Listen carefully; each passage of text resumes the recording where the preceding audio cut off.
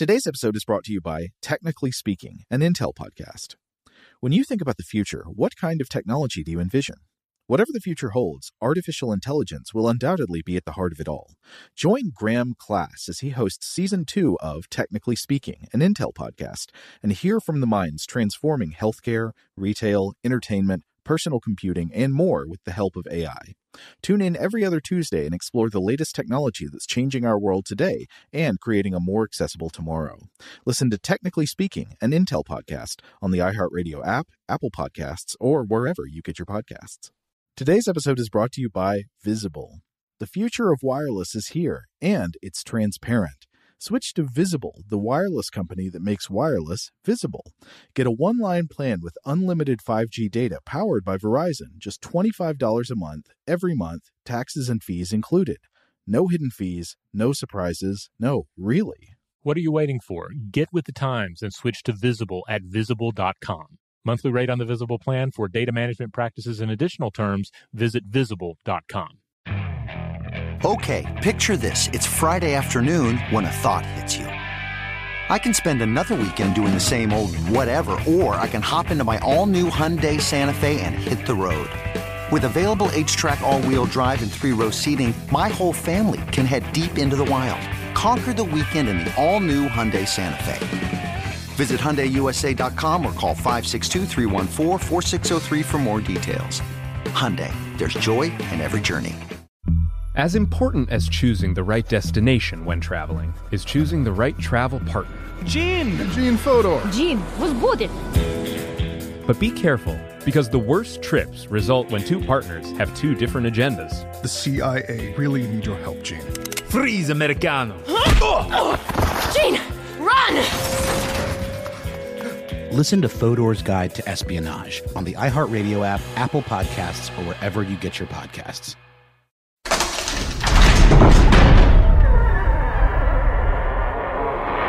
Hey, welcome to Stuff to Blow Your Mind. My name is Robert Lamb. And I'm Joe McCormick, and it's Saturday, time to go into the vault for a classic episode of the show. This one originally aired on August 22nd, 2019, and it's about that dream where you're back in school. Yes. This is the fun one because this was exactly a year ago. And also it's just a really fun episode that we can all relate to. I think we got more listener mail about this episode than maybe any other, at least in the past few years. Wouldn't you agree? Like, everybody wanted to tell us about school dreams. Yeah, and I want to hear about them. And yes, if you're hearing this episode for the first time or the first time in exactly 1 year, I want to hear about your updates. I want to hear about your new dreams. You're walking down the hall alone. Your shoes squeak against the hard, seamless flooring. You have a sense of otherworldly dread, a feeling of looming over a drop so far you can't see the bottom, but you can't remember why. Where are you? You can't remember that either. The feeling of dread is absolutely oppressive. It's weighing you down as if to pull your soul into the underworld. But wait, that feeling, it's not dread weighing you down. It's a backpack full of heavy textbooks. You're in your high school. You're alone in the hall because you're late for class. That's right, now you remember.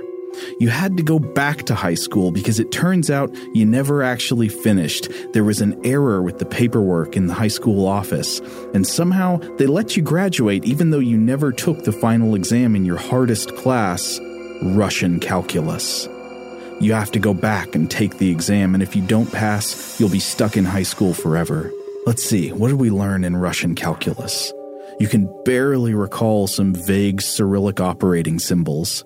What was the division symbol? No time to think about it. You sprint to the classroom where they're holding the exam. Once you get there, you remember you're not the only one. Your next-door neighbor, Jimmy, who's 74 years old and illegally burns trash in a metal drum in his backyard, he also has to come back and take the Ruskal exam. Jimmy asks, "Did you study?" You did not. And that coffee shop barista with the Optimus Prime tattoo who you went on a date with a couple of years ago, they're here too, except now they're dating your childhood best friend. And who's administering the exam? That's right. It's your old Ruskal teacher, Christopher Lambert. Mr. Lambert is asking everyone to take their seats. The panic rushes up from your gut into your throat. Is there any way out of this? Your hand bolts up. Mr. Lambert calls on you. He says, "Yes, what is it?" And the whole class turns to look at you, scrutinizing, crinkling their noses in pity and disgust at what they see. Then you realize you're not sitting at a desk. Your pants are down, and you're sitting on a toilet. In the middle of the classroom, why would they put a toilet here? But no time to wonder about that. The class is laughing viciously at your shame, and Christopher Lambert is passing out the exams. You didn't bring a pencil. Sandra Bullock won't let you borrow one. Neither will Ken Griffey Jr. The test is starting. Mr. Lambert yells, "Eyes on your own paper." A single tooth falls from your mouth and lands on page 1.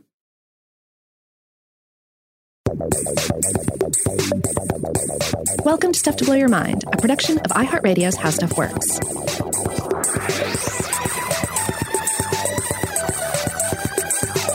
Hey, welcome to Stuff to Blow Your Mind. My name is Robert Lamb. And I'm Joe McCormick, and obviously you can tell that we are going to be talking about the one, the only, the high school horror dream. Yeah, which is really the worst. I have a lot of disdain for the high school dream, because, and I'll get into more of it later, but basically it's like when you dream, you can do anything, you can be anything. Like, this is the place where lucid dreaming is possible, where all the boundaries can dissolve, and all the limitations that you know in the waking world can just be swept away, and you can ascend into the skies of being of pure light and energy.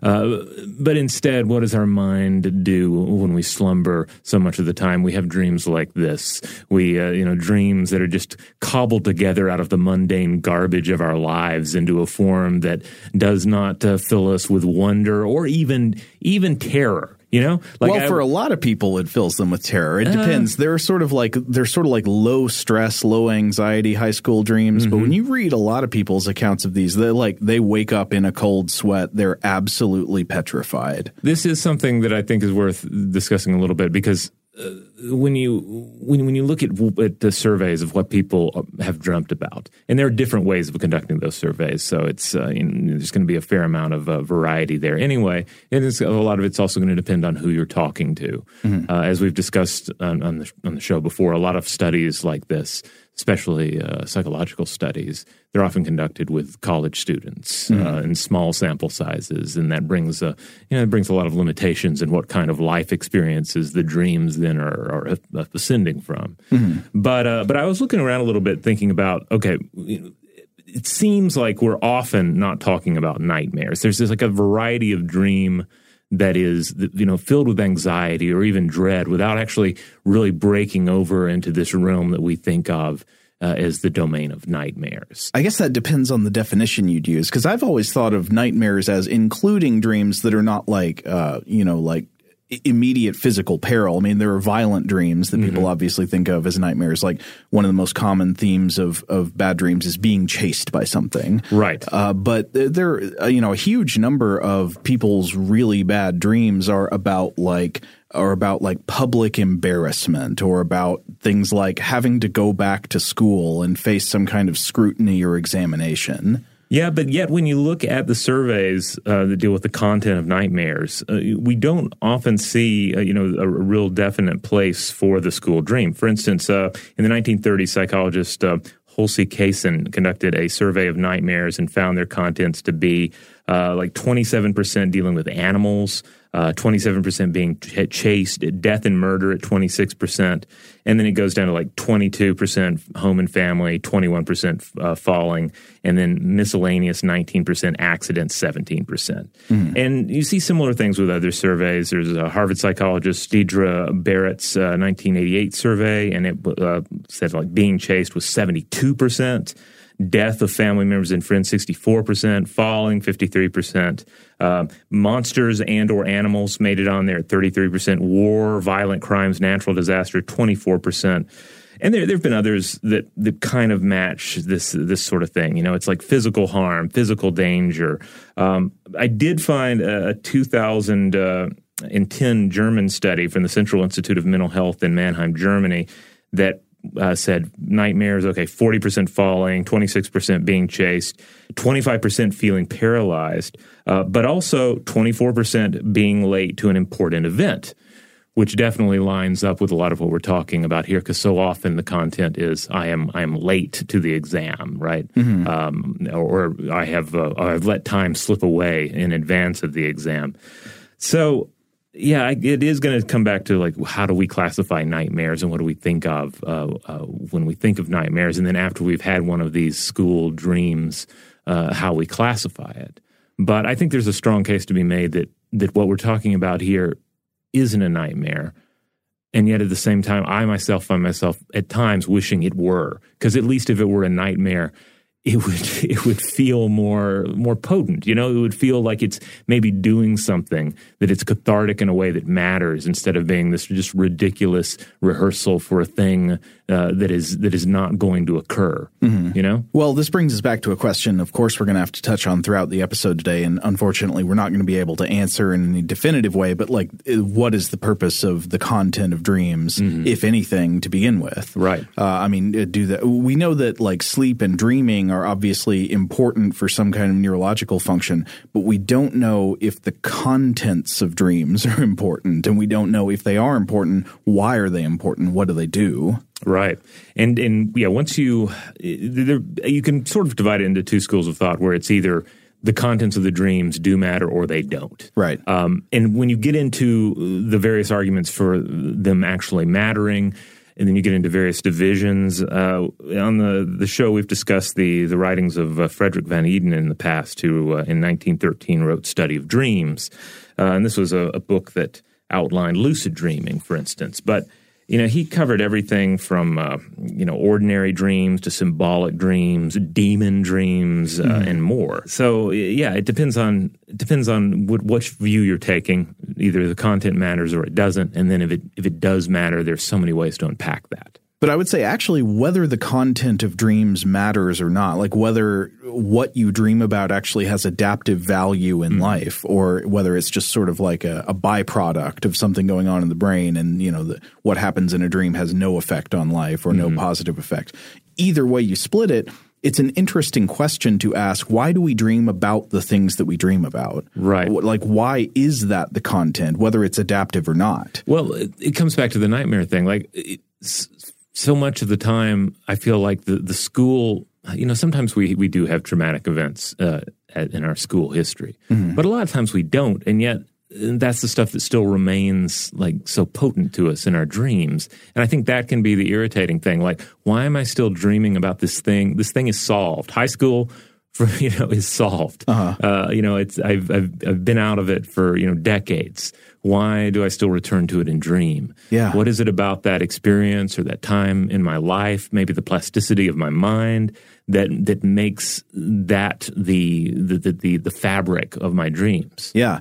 So I want to talk about a few common variations, I think, just from what I've read anecdotally. I've not been able to find a rigorous study characterizing the nature of school anxiety dreams, but I have found some informal collections of anecdotes. And based on that, I'm going to have to say some very common dreams are, I have to go back to high school and finish a class or a test that I never finished. And I don't know, there's the knowledge that I am an adult, but I have to go back and do this. Yes, I've definitely done that one. I've definitely had that one. And I've done that one to a certain extent, because I went back after college and taught high school at the high school that I attended. Wow. So I kind of had this weird, I was kind of living the dream in the worst way possible. And so I will sometimes have dreams that it's sometimes a little vague as to whether I am dreaming about teaching high school at my old high school, or I'm dreaming about attending the high school, or having to go back and take a class that I didn't finish, that sort of thing. What age were you when you were teaching at that high school? I was fresh out of college, so I was, early 20s? Early 20s, yeah. Oh, yeah. So that might come back later when we talk about different periods of life and the formation of memories. That might be relevant to your case here. So another thing that is extremely common, and in fact, just before we started off, we were talking to our producer today, Seth, and he was saying that he's had this dream. I've had this dream. I've talked to tons of people who have had this dream, who have been out of school for decades, and it's this. It's the end of the semester. There's a class that I forgot I was enrolled in and I haven't been going to. And now I suddenly remember, oh no, I'm in this class and I've got to go take the final exam. Yeah, I have done that one as well, where I missed the deadline to drop the class and or just forgot that I had it entirely. And it'll like summon like a mental calendar of when your classes are, and it's usually something like, oh, it was a Wednesday morning class, and it was sandwiched between two other classes, and somehow I just missed it. Yeah. I get the exact same calendar effect. Actually, I think about like, oh, I wasn't going because I was doing this other thing at this time of the week, and I just forgot repeatedly that I had this class. Now I suddenly remember, and my chicken is cooked. I mean, they're like. There's no way I'm going to pass this exam. Other common things that I've found reported are difficulty with navigating the school environment. So being in high school or being in college and being unable to find the classroom. So you're like running around, you're late for the class and you're trying to get there, but you can't find the door or you can't get in. I've never had that one. Yeah, it's weird how, our experiences will vary. I feel like that one I've never had. Like I've never had a problem getting to the dream classroom in a dream. Another big one, I think, is school-based embarrassment, dreaming about like being embarrassed in front of a classroom or in front of classmates, or like having to give a presentation in front of a class and not being prepared or being embarrassed some way. See, the weird thing is I don't have any of those related to actual class experiences, but since I was in theater, I do have dreams related to productions that I haven't learned my lines for. Yes, I have the same dreams. I did theater in high school, and I very frequently dream that I suddenly remember, oh yeah, I'm in a play that's opening tonight, and I haven't looked at my lines yet. Right. How about this one? This is a weirder one, but I feel like I hear this one pretty often. Sort of blending of school with the workplace or with the current friend group, and blending of like old teachers with bosses. You get this? No, I don't really get that one. No, okay. I get the blending of workplaces to a certain extent because I'll have dreams where I didn't actually fully quit my previous job. I've kind of like kept one foot in it somehow. Right. But I have to like keep going back to do like the bare minimum to still be a part of the previous employers.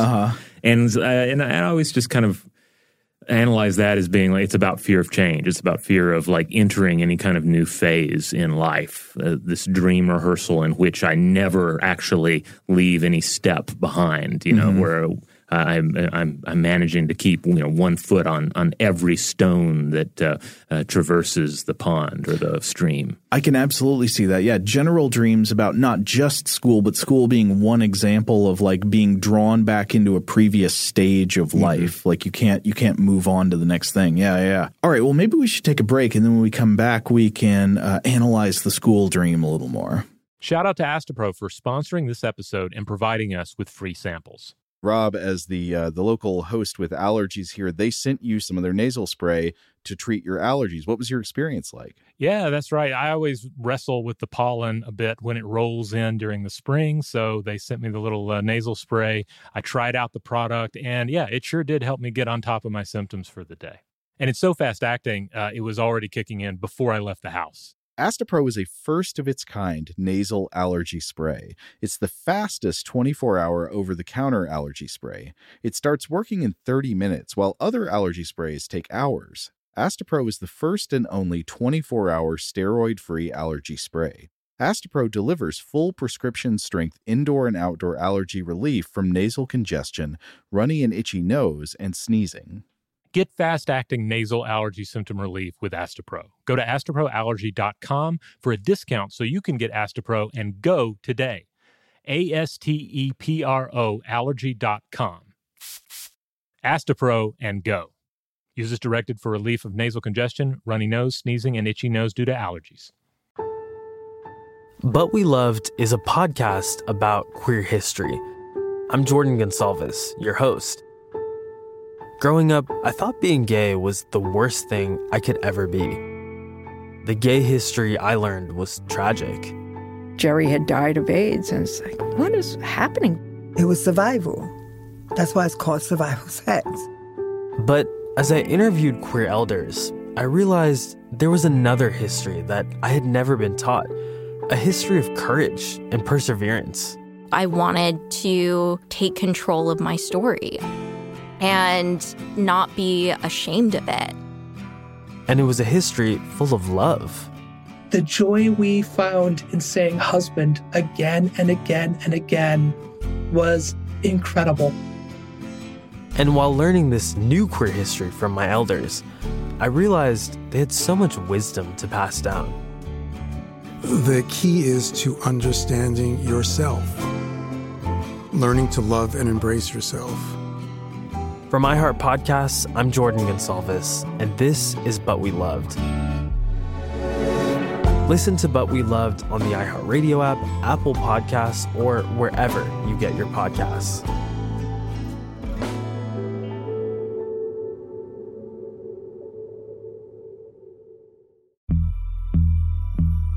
As important as choosing the right destination when traveling is choosing the right travel partner.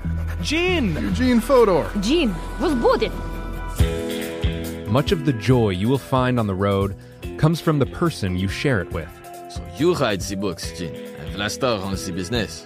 I understand now. It is a wise man who marries a wiser woman. But be careful and choose your travel partner well, because the worst trips result when two partners have two different agendas. Get down! I'm not stupid, Gene. Something is going on, and it's high time you tell me the truth. Freeze, Americano! Gene, run! So travel before it's too late. Your money will return, your time won't, and we're all too quickly approaching that final destination. Listen to Fodor's Guide to Espionage on the iHeartRadio app, Apple Podcasts, or wherever you get your podcasts. Hey guys, I'm home. Everyone knows that it's Dad's job to be a bit of a joker. Sorry I'm late, everyone. There was an accident at the factory. Monty fell into the upholstery machine. Don't worry though, he's fully recovered. Good one, Dad. Did you get the pizza for dinner? So he likes to keep everyone happy with some dad jokes. Yep, right here. I had a coupon, and it saved me a lot of dough. Well, the truth is, Dad is just a fun guy. Hey, I'm not a mushroom. Please stop. Where does he get these stupid jokes from? He listens to the Daily Dad Jokes podcast. Oh, great. More dad jokes for me. We've delivered over 15,000 jokes to over 3 million listeners, and man, the postage fees are killing us. Listen to the Daily Dad Jokes podcast every day on the iHeartRadio app, Apple Podcasts, or wherever you get your podcasts. All right, we're back. So, in our cold open, you added the bit about a tooth falling out. Uh-huh. And Seth, our producer, he mentioned that he has had dreams in which his teeth fall out in like a school anxiety dream. I've never had a dream where teeth fall out, which is weird because like dental anxiety is kind of part of my upbringing because my father was a dentist. I remember like seeing slides of awful teeth when I was a kid, and even today, like I'm getting older. I think about my dental health, and I regularly read articles that are discussing correlation between like dental hygiene situations and say things like Alzheimer's. So, there's plenty of fuel there for the fire, and yet that never happens in my dreams. Oh, that's interesting. Now, of course, the teeth falling out dream goes way back, and you've got all kinds of like Freudian takes on that and stuff, where it's, it's metaphorical for some kind of like wish or anxiety that you have. Whether dreams are actually metaphorical in those ways, I think, is an unsettled question. But it certainly, they could be. And if they are, it could be that maybe you don't really suffer from the underlying anxiety that drives whatever causes people to think about their teeth falling out in dreams. Maybe the teeth falling out in dreams is not normally about teeth. That's if the like metaphor theory of dreams is true, which we don't know if it is. Now, my hand has fallen off in a dream before. Oh, really? But never the teeth. Well, so back to the school dream, we know, at least anecdotally, just from talking to people, that it seems pretty common for adults who have been out of school for a long time to keep having these recurring dreams about school. Even, I've talked to people who are in their 60s who still have these dreams. which is not – I'm not looking forward to that for the rest of my life, but oh well. And so the question is, like, is it really all that common? Again, we are going to be dealing here with the problems that are common to all kinds of psychological studies, which is often there is not enough data about, say, the entire world, and we get like the weird focus, right? Yes, weird science, but not in the fun way.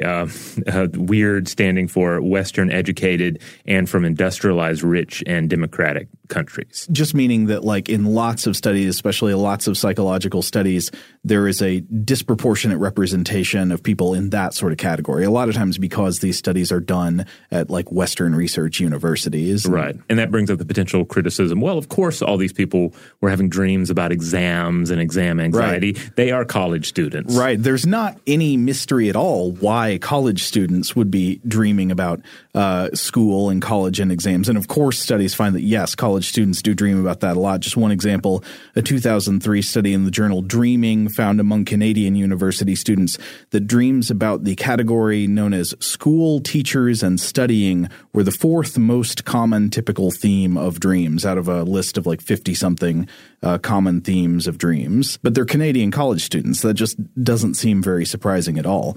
But studies including like older populations have also found that school dreams remain very common. Just to cite one example from the journal Dreaming in 2014, by Mathis, Shreddle, and Goritz, called Frequency of Typical Dream Themes in Most Recent Dreams, an online study. They had a big sample collected online. It was 2,853 participants. They did a survey about the themes of recent dreams people had, and this was based on a common dream theme inventory that has like a list of commonly cited themes, and you can check off which ones apply to you in recent dreams. And they said that the findings were mostly consistent with other studies showing prevalence of dream themes in different populations. They ended up ranking dream themes by prevalence, and dreams about school, teachers, and studying was actually the fifth most common category of dreams by theme overall. I found that the entire list of 10 was kind of interesting. Yeah, well, I mean, 6 is arriving too late, which could be very, very well be couched in the same area. Right. And then if you have a dream that, more than one applies to, you can check both, right? Yeah. So let's do the whole list. Number 10, swimming. Number 9, being physically attacked. Number 8, a person now alive being dead. Number 7, a person now dead being alive. Number 6, arriving too late. Number 5, school, teachers, and studying.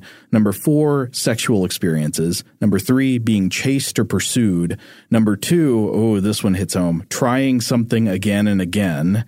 And then number 1, flying or soaring through the air.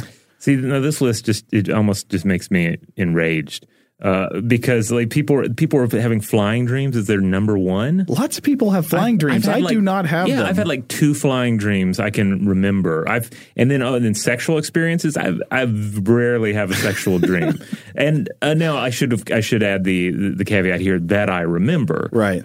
Big aspect of dreaming is to what extent are we able to then recall what we have dreamt when we wake up. Yeah, I hate that the thing I definitely identify with most on here is trying something again and again. Yes. Like the dream about how you just need to do something that should be really simple and you should be able to do it, but you try and you try and you try and you can't, and it just doesn't work. Yeah. Or like one of my most recent dreams I will share with everyone is that I was trying to move a horse across, like from one city to another in a horse trailer. And Glenn Danzig was helping me. What? Or he was supposed to help me, but he was absolutely no help at all. And it was super frustrating. And I kept having to reattach the horse hitch, which is or the hitch on the trailer, with the trailer hitch, which was extra frustrating because like nothing in this dream had anything to do with like actual real life struggles. Right. Like I'm not dealing with horses or horse trailers. Yeah. Well, that's interesting stuff again, because sort of like the school dream now, it's not relevant to your life at this moment. So what's going on? Is it a metaphor for something that is relevant to your life in this moment? Or is it just a sort of like thought pattern or memory pattern that's being retrieved for no good reason? And I guess the perplexing thing about anything like this is that since we have this fantastic ability to make connections and things, and even like random assemblages. You know, we can come up with a story. If we analyze it enough, we can say like, oh yeah, well this is like clearly the horse represents this, and the trailer represents this, and Glenn Danzig represents that. You know, you can come up with a version of it that makes sense, but then does that have anything to do at all with the origin of the dream? Exactly. I mean, that might be a personally useful story to come up with. I can see how it could be useful for people to interpret their dreams, even if the interpretation they come up with actually has nothing to do with the cause of those thoughts arising in their head while they're sleeping. Yeah, but I do agree. This is I joke about it being enraging, but it is a very interesting list. Yeah. It's like swimming dreams. Swimming is on here. I rarely, if ever, have a swimming dream. You swim all the time, I swim don't all the you? time. I swim, every morning if I can, and yet it doesn't really factor into my dreams at all. But okay, to mention it again, back to our subject, this theme known as school, teachers, and studying is number 5, the 5th most common theme of dreams in people responding to this massive online survey. But simply checking a box that says a recent dream included themes of school, teachers, or studying doesn't really tell you all that much, right? Like, it would be useful to have more granular detail. What exactly usually happens in the most common school-based dreams? What level of school does it apply to? Are the dreams good or bad? I imagine they're probably mostly bad, but I don't know. I've got, hunches, but has anybody actually looked into this?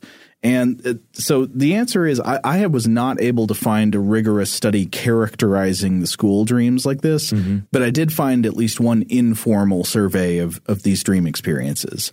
So to look at that, I was reading a blog post about this on Psychology Today by the Boston College research psychologist Peter Gray. And he had obviously noticed the same trend about adults having school dreams long after they leave school or graduate. And by the way, the post had a great deadpan title that does give away the findings, but it's worth reading. It is, "They dream of school and none of the dreams are good." Yeah, I mean, I certainly can't think of a good school dream that I've ever had. They've all been, at the very least, boring and tedious, if not, anxious. Yeah. So Gray used his online platform to conduct an informal survey about the nature of school dreams and their emotional valence. Now, remember, again, this is an informal survey, not scientific data, so there's no attempt to randomize participation or blind respondents about the purpose of the inquiry, so there could be selection effects biasing the responses here.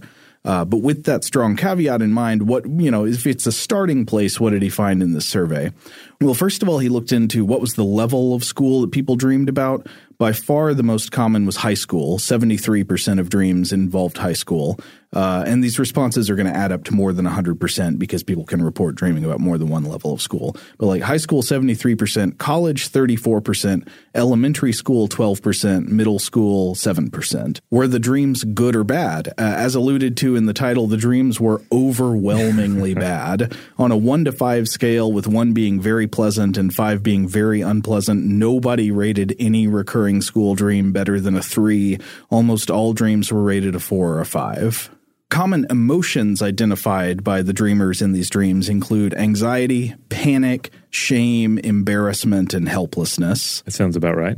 He found that the dreams continued for decades after people graduated from school, and they were extremely common in people in their 30s and 40s, but much older people still reported them. And back to the question of, what are these dreams like? What actually happens in them? Plenty of things happen, but he found the 2 most common among the people who replied to his survey were missing classes all term and therefore being likely to fail. This seems like it goes right along with this, this archetype we talked about at the beginning. And then second, being unable to find the classroom. This is the one you were less familiar with, right, Robert? Yeah, I don't think I've had this one, but it totally makes sense. I remember from real life at times having that issue, like trying to find a classroom or trying to find where the classroom has moved temporarily. I mean, it seems like the kind of thing I would have dreamt about, but I did not. Well, another interesting thing that I've found when people collect these anecdotes of people's school anxiety dreams is that they're not only common among people who struggled in school or actually experienced feelings of helplessness in classes. It seems they're very common, at least also, maybe even more so, among people who were successful as students and who did well in their classes. Yeah, I mean, just because you're good at something doesn't mean you're stress-free about it, right? Right. But I guess now we've got to turn to the question of why. Why these school dreams for decades after people leave school? You might be in your 50s, you might be in your 60s, and you're still having the dream where you forgot you were enrolled in Russian calculus and you've got to show up and take the exam. Why does that happen? Why does that take hold of our brains? Why are we not instead replacing those dreams with dreams about things that are affecting us in the present? I think it's a great question. And my sort of gut answer would be that we live very boring lives.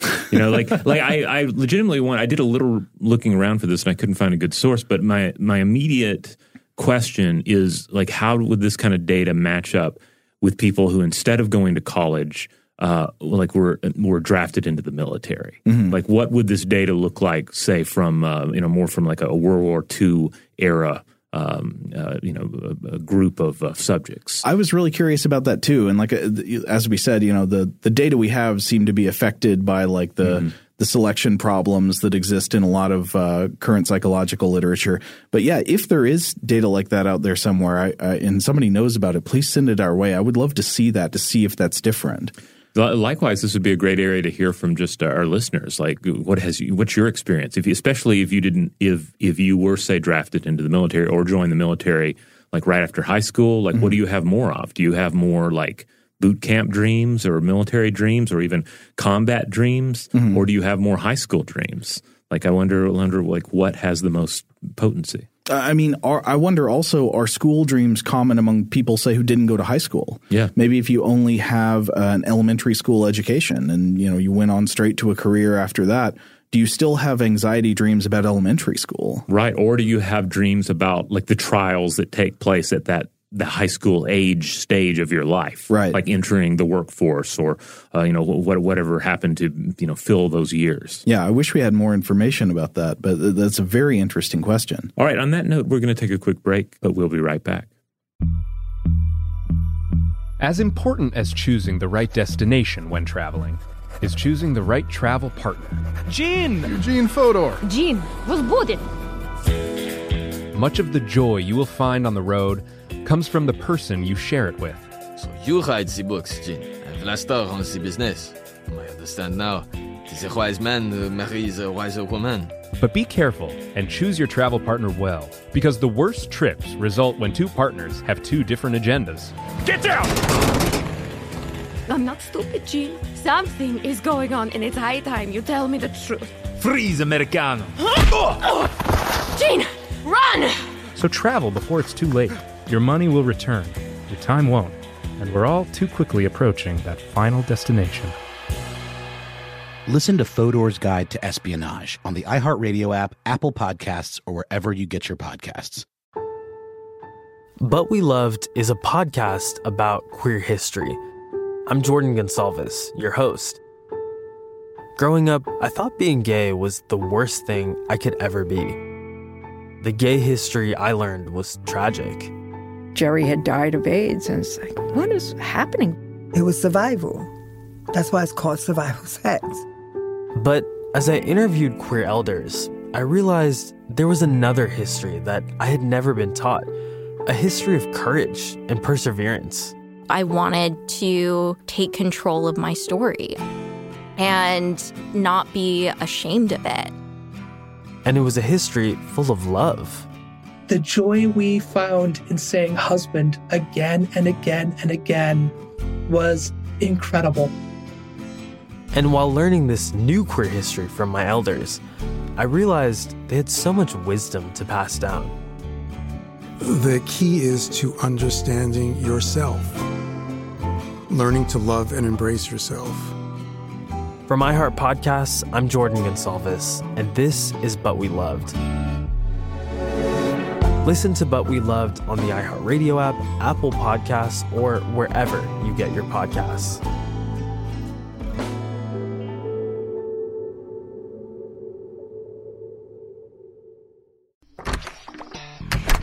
Hey guys, I'm home.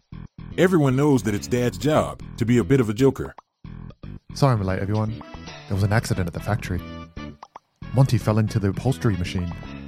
Don't worry though, he's fully recovered. Good one, Dad. Did you get the pizza for dinner? So he likes to keep everyone happy with some dad jokes. Yep, right here. I had a coupon, and it saved me a lot of dough. Well, the truth is, Dad is just a fun guy. Hey, I'm not a mushroom. Please stop. Where does he get these stupid jokes from? He listens to the Daily Dad Jokes podcast. Oh, great. More dad jokes for me.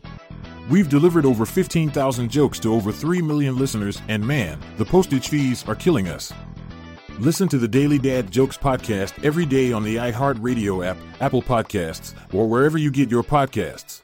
The Therapy for Black Girls podcast is an NAACP and Webby Award-winning podcast dedicated to all things mental health, personal development, and all of the small decisions we can make to become the best possible versions of ourselves. Here, we have the conversations that help Black women decipher how their past inform who they are today and use that information to decide who they want to be moving forward. We chat about things like how to establish routines that center self-care, what burnout looks and feels like, and defining what aspects of our lives are making us happy and what parts are holding us back. I'm your host, Dr. Joy Harden Bradford, a licensed psychologist in Atlanta, Georgia, and I can't wait for you to join the conversation every Wednesday. Listen to the Therapy for Black Girls podcast on the iHeartRadio app, Apple Podcasts, or wherever you get your podcasts. Take good care, and we'll see you there. All right, we're back. So in trying to answer this question of like why school anxiety dreams seem to be so common among people who went to high school or college but have been long out of it, you know, like the high school is not something that's still a pressing concern for them, and yet they have nightmares about it, or at least anxiety dreams about it frequently. Yeah, like you can forget everybody's name that you went to high school with, but you still have these dreams. I was reading an article by the science writer Stephanie Pappas about this, and she led me to some interesting thoughts that I don't think I would have connected to automatically, but this was cool. So she's looking at the same question, and one idea she brings up that I thought was a very interesting possibility is an association with what's known as the reminiscence bump. Robert, were you familiar with this? No. Okay, I wasn't either, but it makes sense based on some other things I've read. So the reminiscence bump is the tendency for people to have better recollection of stuff that happened when they were in their late teenage years and their early 20s, and better recollection of that stuff than any other point in their lives. So, for example, older adults, you take somebody maybe in their 50s or 60s or 70s, they will seem to have greater access to more vivid memories with more accuracy at the referring to things that happened at the time they were maybe 16 to 25, and less access to memories with less accuracy dealing with things both before and after this. And many studies have demonstrated the reminiscence bump. I think this is a well-established phenomenon. Well, I could see that being a direct factor in this then for sure. Yeah, it's possible. So we'll continue to think about this. But to look a little bit more closely at the reminiscence bump, if you want to imagine basically the quality or salience of memories throughout the life, in general, the quality and quantity of autobiographical memories is not equal across time, and there's sort of an S curve in lifetime memory retrieval. For example, adults tend to remember very little from before the age of 5 or so. This is sometimes referred to as childhood amnesia. Memories increase from here, and you get this curve going up where the older you get, the more memories you have from that period, and it peaks sometime around the early 20s, like late teens, early 20s. That's the golden time for having the most memories that are most easily retrieved. And that's also a reason, perhaps, that like so much of the nostalgia that is marketed at you is going to be marketed at things from that period of your life. Oh yeah, actually, now I don't remember who made this point, but somebody I was reading made this point. I'm sorry, I can't remember the name. Pointed out the connection between this and the cycle of remakes in films. That there seems to be about a 20-year lag, and that would tie in with like the stuff you remember coming out when you were 20 years old. You being ripe to like go engage in nostalgia for that, or even participate in making the remake when you're 40. Interesting. Okay. But anyway, after this increase in the retrieval of memories from around the early 20s, your ability to retrieve memories declines again from later periods. So older adults remember less from their 30s and 40s Though, of course, no matter what age we are, we tend to recall recent events better. So wherever you are in the age range, the memory, of course, from the last few years will usually be pretty good. So no matter what your age is, if you're after, 30s or 40s, you're going to have kind of an S curve with it peaking up again for more recent things. So we can definitely see how this could be related. It could be relevant to the lifelong power of school-related terror. And it seems to line up especially with the observation that the majority of school-related dreams are not about like elementary school, but they tend to be about high school and college. So that could be because school anxieties are common for people who attend high school and college in their late teens and early 20s, and these themes are especially salient and easy to access in memory for dream content. But I guess this forces us to ask the question, if the reminiscence bump plays a role in the prevalence of school-related dreams, why do we have a reminiscence bump in the first place? Like, why would we remember this part of our lives better than other parts of our lives? And there have been a lot of hypotheses to explain this pattern. I think it's something that it's not fully answered yet, but there's a lot of research and thought about this.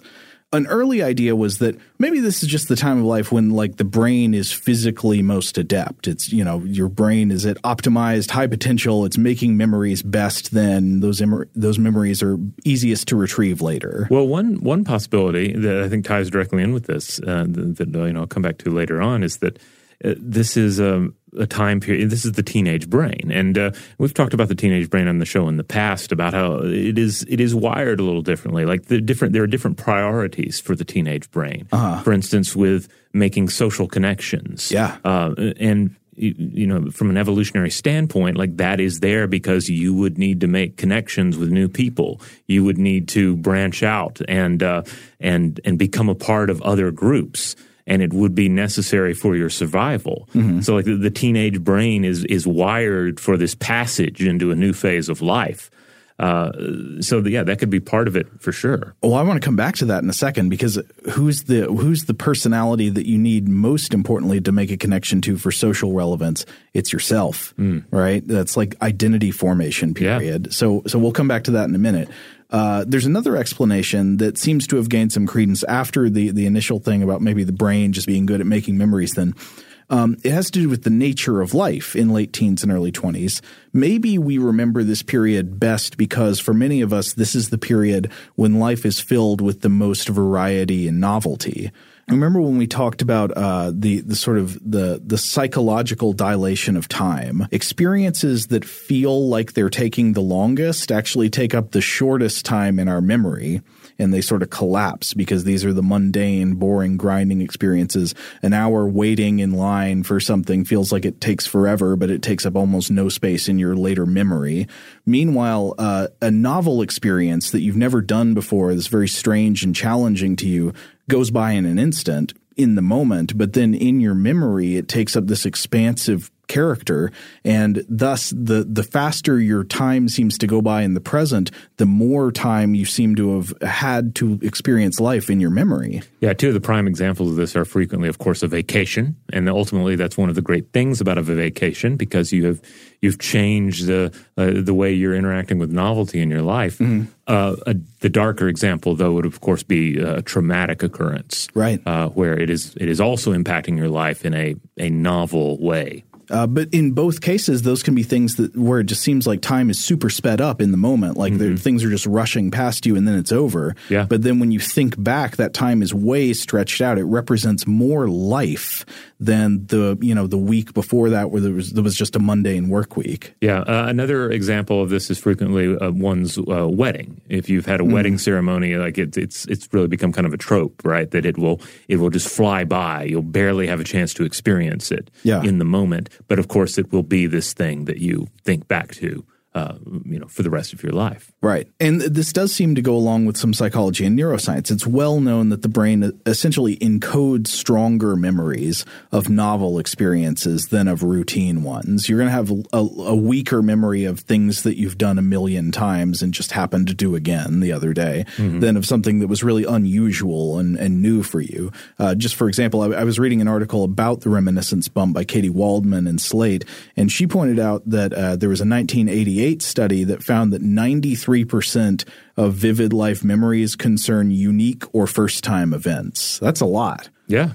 Well, I mean, that would make sense. I mean, just if you look at memory as just a sheer like cataloging of events or occurrences that may prove useful later, like the ones that are going to be highlighted are, oh, this one never happened before. Well, we better mark this one. We better make sure this one's nice and vivid because this could be useful if this thing were to happen again. Exactly. But this theory has some challenges to explain the reminiscence bump. For example, a big problem. A lot of the memories that people report experiencing through their reminiscence bump. So you ask somebody to say, okay, what are the things you remember in your life and make a list of autobiographical details. A lot of them are going to be in their, say, early 20s or late teens or something. But a lot of these experiences are not, in fact, novel experiences. They'll remember something mundane from that time period. Well, like when I think back to high school, I don't think I have any definitive memories of specific tests that I was stressed out about, You're right. It's like these dreams seem to be occurring from just a generalization of anxiety that I was feeling at the time. Yeah, and so Waldman's article points actually to something that I found really interesting, and this comes back to the point you were making earlier that we were both talking about earlier. Another theory that's become popular and gained some traction in explaining the reminiscence bump is that the reminiscence bump occurs in the late teens and early 20s, or its peaks then, because this is a time full of memories that people come to see as self-defining. These are autobiographical narrative experiences that come to mind when we're asked to think about our identity, who we are. And so experiences, and studies have shown this, experiences that we see as self-defining occupy a privileged place in our memory, even if they occur at other stages of life. But apparently it's just very common for self-defining experiences to be clustered in your late teenage years and in your 20s. Does that make sense? Yeah, absolutely. Yeah, I mean, this is this time of expansion in our life, this time of stepping from one stone across in the stream to another. Yeah, and so normally when we think about self-defining memories, we want to drift towards the positive, right? And so if you are asked to make a list of like I am statements about yourself, so list 10 statements about you saying like I am this, I am that. And then after that, I say take every one of those I am statements and make a list of specific autobiographical memories you have that illustrate this fact about you, that you are this thing. People will tend to make lists of a lot of things from their like teenage and early 20s period. But studies find that people can have if people have self-defining experience at other periods in their life, they will remember these other periods in their life very well also. So it could just be that there's this unfortunate like timeline coincidence that the timeline of when you're in high school and when you're in college happens to line up pretty well with the timeline of when you're figuring out who you are and making memories that will last the rest of your life to help you make sense of your life and your narrative arc. Absolutely, yeah. I think those two line up rather nicely. Now, but then again, in that article I was talking about by Stephanie Pappas, she also interviews Michael Schredel, who's in charge of the sleep laboratory at the Central Institute of Mental Health in Mannheim, Germany. Yeah, he's the same author of that nightmare survey that I referred to earlier. Yeah, and one of the studies I referred to earlier, the 2014 survey. And Schredel does not agree with the reminiscence bump theory. He thinks that dreams stem from the brain trying to deal with problems it's facing in the present, perhaps by way of analogy. And he tells her, quote, "The examination dreams are triggered by current life situations that have similar emotional qualities." And I mean, obviously, he's the expert on this. I'm not, but I have some issues with that because if this is true, I feel like in a way it still doesn't answer the question. Like, let's say that all school anxiety dreams are actually functioning on a kind of unconscious system of metaphors. It's the brain working over current problems and obstacles by presenting a strange metaphorical scenario that has similar emotional qualities. We don't know that's the case, but let's assume that's the case. Yeah, like for instance, you're not looking for a classroom in which you have to take an exam, but perhaps you're looking for something. Perhaps you're not concerned about failing a test, but perhaps like you're concerned about being judged in one fashion or another. Exactly right, yes. So if that's the case, the question remains, why is school so prevalent as the metaphor that the brain chooses even later in life? If for some reason it must default to a metaphor, why not one from more recent experience? Why aren't all the 50-year-olds' anxiety dreams about school replaced with dreams about other anxiety-inducing situations from the past month or the past year of their life? Why go back to this time? So I feel like that could be true, but it wouldn't necessarily answer the question of why school in the dreams. Now, as I believe we mentioned earlier, that anxiety dreams about exams in school, we've mostly been dealing about them after the fact. Right. 5, 10, 20, 40 years later. Right. But the reality is that we also see these dreams occurring, in real time before the tests occur. Sure. Being experienced by actual students. Yeah, and that's the time when it totally makes sense. It's more just the mystery of why they occur later in life. But maybe by understanding what role they serve in the moment, you could better understand why they linger in the brain so much. Right. So yeah, this brings us to this broader question, right? Could anxiety dreams actually be adaptive? Are they helping us in one way or another? Yeah. Are the contents of them helping us in some way? Right. And this, again, we come back to sort of the division about dreams and how they work. Does the content matter at all? Mm-hmm. Or are the contents of the dream sort of like the scat that has been extruded by the psychic digestive system of the sleeping mind? Right. And in this we end up, coming back, to those big questions. I'm reminded of an interview that we conducted with Dr. Moran Cerf years ago on our episode. I believe it was the one about the 9 dream worlds of Frederick Van Eden. And, he talked about there being 5 different theories out there, predominant theories about dreams that range from importance, about dream content, that range from importance to non-importance. So, ranging from it's like a defragmentation of the hard drive, erase and keep memories, a sorting, dreams as emergent narrative, another one. And other extreme examples include, the idea that our brain is looking at things that we suppress during the day, or that the brain is using the dream to simulate futures for us so that we can act better in the waking world. Uh-huh. So we were looking around, and there are some interesting cases to be made regarding these anxiety dreams as being, perhaps even being simulations for something that's coming, or at least dealing with stress ahead of an event. Uh-huh. And so one of the papers that we looked at here was, will students pass a competitive exam that they failed in their dreams? This was published in 2014 in Consciousness and Cognition. It was by Arnulf et al. So the authors point out that most students in medical school dream about an exam before the exam, and they primarily dream of failure, being late, not being able to answer the questions on the exam, etc. And yet, unlike with typical anxiety, dreaming of an exam seems to predict higher performance on the exam. Yeah. So their theory was that it's like your dramatization of high concerns during the dreams may be training the brain for the challenges to come. So kind of like, let's just hit them with a bunch of, like the brain is just hitting you with a bunch of worst case scenarios. Yeah. So that you'll be like better emotionally prepared for something more middle of the road. That's really interesting. I mean, I do wonder if that's true, like just mechanically, how does it work? Mm-hmm. Literally, how does it increase the brain's ability to actually deal with the test, to have the dream about it? Yeah, it also sounds like we don't want to personify the brain, the sleeping brain, as being like a team of little bitty scientists that are deciding what they're gonna roll out, what kind of programming is going to be presented us with. Uh-huh. Because it also seems like, well, okay, if we could go back to the idea that dreams don't matter, and this is just simply the dream content doesn't matter, and that this is just a reverberation of our concerns during the day. Uh-huh. If you're stressed out, that's what we do. We mental time travel. We run these scenarios in real time, and we think, oh my goodness, what if I don't get there in time? What if I fail? What if I don't get a good night's sleep before the exam? Uh-huh. It makes sense that if you're worrying about during the day, you're going to worry about that at night. So it becomes difficult to really characterize the purpose, if there is one, of the dream content. Yeah. I also looked at a paper titled Inception, The Exam Dream is Real by Alan J. Oxford III, published in Penn State Law Review 2015. Okay. This one is also fun because there were a lot of Morpheus quotes in the paper.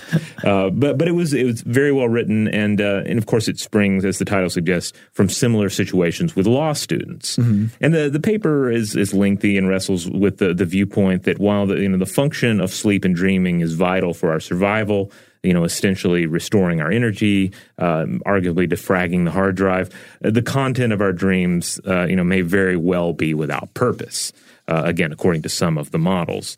The junk in your dreams may simply be there because it's the same junk you've been wrestling with all day, all week, all month as you prepare for your tests. Yeah. So I can't help but return to this basic scenario of human survival that we've been discussing here.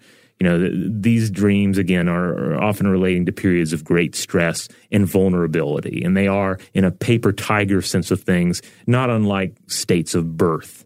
A process is in place, but there is a potential for things to go very wrong. There's a risk. And in many models of the afterlife, the same scenario is also present in transferring to the realms beyond death. Take Tibetan Buddhism, for instance. One goes through a mental rehearsal, meditation, and practice so as to ensure one's dying consciousness moves safely through all 8 stages of death to the death point. Confusing, but, in many ways enlightening state that may last for many days. Oh, I think about the ancient Egyptian sort of rehearsals for the progress through the afterlife. Yeah, I think very similar scenario. Yeah, it's something where it's like the journey is stressful. The journey is like birth. Uh-huh. And there's a lot of stuff that can go wrong if you're not prepared for it. And, we see this in various other spiritual models as well. So, I think that, for most of human history, the teenage years, a little before, a little after, this was a time in which we were making these big jumps out into the world, and even in our own lives, like so much of the time, teenage years and then college years, if you go to college, or entering the workplace, et cetera, like these are periods of time in which we have increasing responsibilities for ourselves and our own destiny, our own fate, however you want to package it. And, so it makes sense that we would come back to this period time and time again and dream, either the reverberation of the anxiety or just the reverberation of the metaphor, And it's you almost want to think of it as this thing in our timeline that is just so potent that it's like sending waves back into the past and into the future at the same time. Yeah, well, I feel like the question is still unanswered, but I think the thing that we've talked about today that appeals to me the most as an explanation is probably it's tying into what you're saying now, like the self-identity narrative of the reminiscence bump. I think it seems like a very good candidate to me. That like if there is a general context for what's happening in your life at a time when you're making a lot of memories that are highly relevant to what you think about yourself and who you think you are, then those memories in that context are going to be highly salient in memory and will be retrieved effortlessly throughout the rest of your life, even maybe necessarily when you don't want them to be. Yeah. And then, of course, as you're saying, like the test is a perfect metaphor in a way. Mm-hmm. Like it just does fit with so much else that's going to happen throughout our life as a metaphor. Because essentially, like every major struggle is in a way a test. Right. And, an important test in high school or college, it's a perfect example of a paper tiger, right? Because you're not going to die if you fail that exam. But certainly failing important exams and tests can have, some pretty major effects on your life. Or at least, they can contribute to major twists and turns in your timeline. Or at least adults will definitely tell you that it contributes a lot. Oh, yeah, that's because that's the narrative you're hit with. Like, this is an important test. Like, this could impact whether you get into college or not, or if you have to go work at the shoe tongue factory, where they just make the tongues for shoes.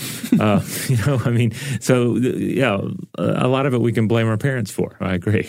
Oh, I didn't mean to blame our parents. I just mean that, I think it is worth, this should maybe at least tempt us to think differently about what school should be like. I'm not saying, I'm not saying I know everything about education or, about what's best for high school age kids and what's the best way for them to learn. But if high school is causing these high school and college are causing these horrible, memories that plague people the rest of their lives, and they wake up in a cold sweat thinking about tests. I don't know, that could at least maybe be a sign that like there's something structurally about the high school experience that could be different. Maybe, but then I also just wonder if you're going to have something similar no matter what you're going through at that age. Yeah, that's possible. That it's again, I wish we had some great data looking at individuals who go directly into military service or directly into the workforce. And if in those cases, you're just going to see different dream content stemming from the same life period. But, who knows? Maybe in the future we'll have more robust data to go from on this. All right. Well, there you have it. School dreams, something that I think everybody can relate to. And if you can't relate to it, we definitely want to hear from you about that. Oh, yeah. So basically, no matter what your experience, you probably have something to share here. I'm not one of those people. Some people, will say like, you never want to hear about somebody else's dreams. Like somebody else's dreams are always boring. I strongly disagree. I always want to hear about other people's dreams because even if they are boring, it's telling. Like you're learning something about the inner space that defines someone else. And then half the time, though, it's really weird and interesting in its own right. So write into us. We'll tell you how to do that. But in the meantime, if you want to listen to other episodes of Stuff to Blow Your Mind, you'll find them at stufftoblowyourmind.com. Where else can you find it? Oh, like everywhere, wherever you get podcasts these days, which seems to be like literally everywhere. Various programs, various services, objects that you find in bathrooms and subway stations. We're probably on that as well. Wherever you get the podcast, the best thing you can do to help us is to just rate and review us wherever you have the power to do so. If you can leave some stars, on this program or that, or on a weird object in a bathroom, do so. Leave a nice review and make sure you've, again, subscribed to not only this show, but our other show, Invention, as well. Invention is a weekly exploration of human techno history, one invention at a time. Huge thanks, as always, to our excellent audio producers, Seth Nicholas Johnson and Maya Cole. If you would like to get in touch with us with feedback about this episode or any other, to suggest a topic for the future, to tell us about your dreams or your lack of school dreams, or just to say hi, you can email us at contact@stufftoblowyourmind.com.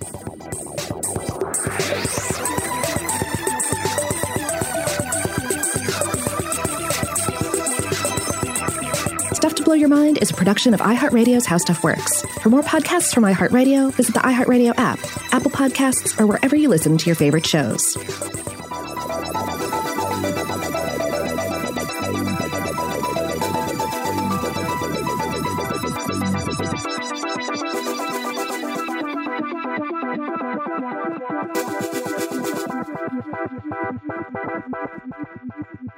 Today's episode is brought to you by Visible. The future of wireless is here, and it's transparent. Switch to Visible, the wireless company that makes wireless visible. Get a one-line plan with unlimited 5G data powered by Verizon, just $25 a month, every month, taxes and fees included. No hidden fees, no surprises, no, really. What are you waiting for? Get with the times and switch to Visible at Visible.com. Monthly rate on the Visible plan. For data management practices and additional terms, visit Visible.com. Okay, picture this. It's Friday afternoon when a thought hits you. I can spend another weekend doing the same old whatever, or I can hop into my all-new Hyundai Santa Fe and hit the road. With available H-Track all-wheel drive and 3-row seating, my whole family can head deep into the wild. Conquer the weekend in the all-new Hyundai Santa Fe. Visit HyundaiUSA.com or call 562-314-4603 for more details. Hyundai, there's joy in every journey. The Black Effect presents Family Therapy, and I'm your host, Elliot Connie. Jay is the woman in this dynamic who is currently co-parenting 2 young boys with her former partner, David. David, he is a leader. He just don't want to leave me. But how do you lead a woman? How do you lead in a relationship? Like, what's the blueprint? David, you just asked the most important question. Listen to Family Therapy on the Black Effect Podcast Network, iHeartRadio app, Apple Podcasts, or wherever you get your podcasts. I'm Tamika D. Mallory. And it's your boy, my son, the General. And we are your hosts of TMI. And catch us every Wednesday on the Black Effect Network, breaking down social and civil rights issues, pop culture, and politics in hopes of pushing our culture forward to make the world a better place for generations to come. Listen to TMI on the Black Effect Podcast Network, iHeartRadio app, Apple Podcasts, or wherever you get your podcasts. That's right.